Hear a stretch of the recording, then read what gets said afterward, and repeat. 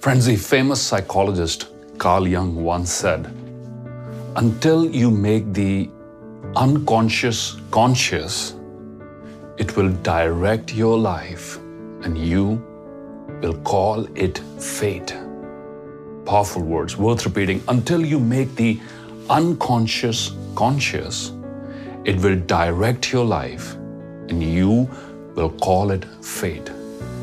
I personally believe that one of the most important steps in an individual's journey of self-development involves uncovering these unconscious or subconscious forces that either drive us forward towards success and fulfillment or inhibit us and force us to retreat into a small shell of our comfort zone. This self-introspection involves overcoming past conditioning that is either self-acquired or handed down by others. This conditioning could be parental, social, coming from peers, or personal negative past experiences such as rejections, hurts, setbacks, and disappointments. Unless we become aware of these powerful subconscious forces, we won't be able to master them. We won't be able to overcome them. We'll remain at their mercy, as Carl Jung said, and call this helplessness fate. Therefore, 3 steps are very important. Number 1 is to become aware of these forces. Number 2 is to assess the impact of these limiting beliefs. And number 3 is to challenge these self-limiting beliefs. Pause and ask yourself, do I hate wealthy people because society told me that large amounts of money can only be earned illegally? Because I was constantly told by others that wealthy people are crooks, all wealthy people are crooks and frauds? Is that why I hate wealthy people? Is that why wealth stays away from me? Pause and ask, do I hesitate talking to strangers because I was constantly told as a child, strangers are never to be trusted, don't trust strangers, don't go near strangers? Pause and ask, am I afraid to commitment in relationships because I was betrayed by my ex? And I anticipate that is going to happen again in every single relationship in my life? Pause and think. Once aware, you can now challenge these beliefs, these self-limiting beliefs through meditation, through affirmations, and by following new patterns of thoughts and habits. You see, my friends, animals don't have this privilege, or even the mental faculties to pause, think, reassess, and challenge their self-limiting beliefs. Therefore, to mentally grow or transform, animals do not have this privilege. There are a couple of interesting stories floating on the internet to drive this point home that I'd like to share with you. The first one goes about the shark experiment. It is said that during an experiment, now these are stories, right? During a certain experiment, a marine biologist placed a shark into a large holding tank and then released several small bait fish into the tank. As one would expect, the shark quickly swam around the tank and attacked and ate these smaller bait fish. The marine biologist then inserted, after some time, a strong piece of clear fiberglass into the tank, creating 2 separate partitions.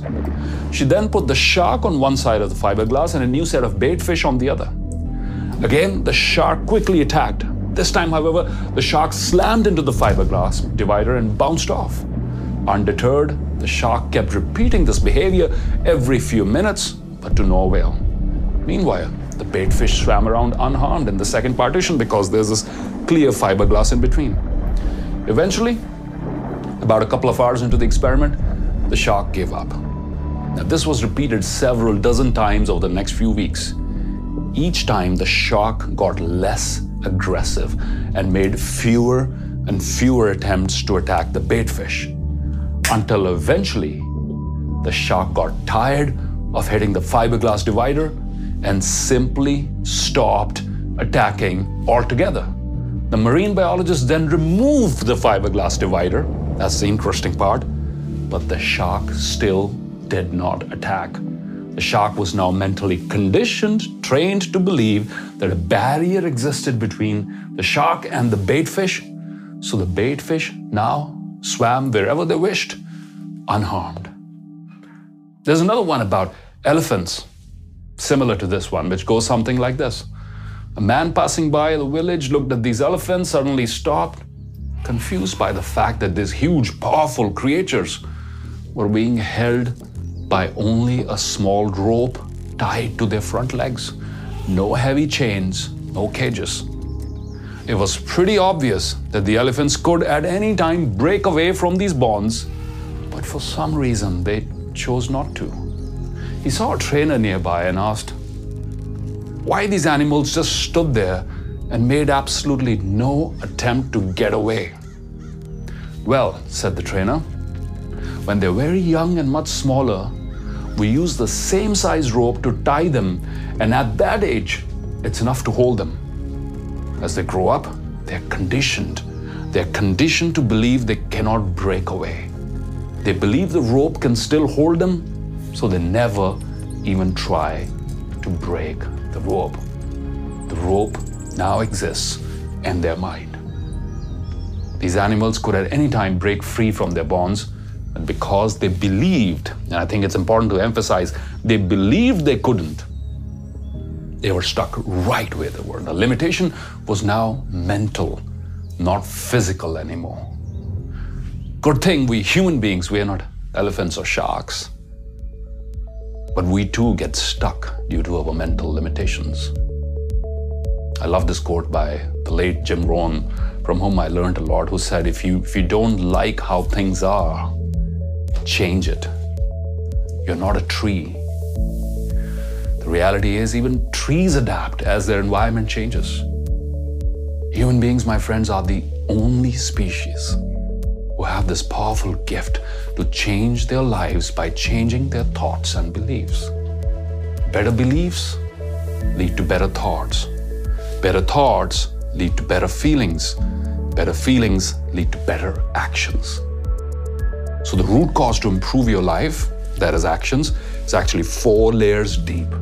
Perhaps you'll agree with me, there are days when you wake up and you feel you could conquer the world. And there are days when you're full of self-doubt. What's happening is, what's different, it's not your educational degree remains the same, everything remains the same. The people that you're working with, all the external things remain the same. What's changed is your thought patterns, the conversations in your head. Better beliefs lead to better thoughts. Better thoughts lead to better feelings. When you feel good about yourself, you make better decisions. It leads to better actions, right? So try to spend some time with yourself to go these few layers deep so you can actually uncover these unconscious or subconscious forces, as Carl Jung was talking about, and see what's driving you, and then take charge and take your life in the direction that you want to take it. Change your beliefs, you can change your life. This was Simarjeet Singh. Thanks for tuning in.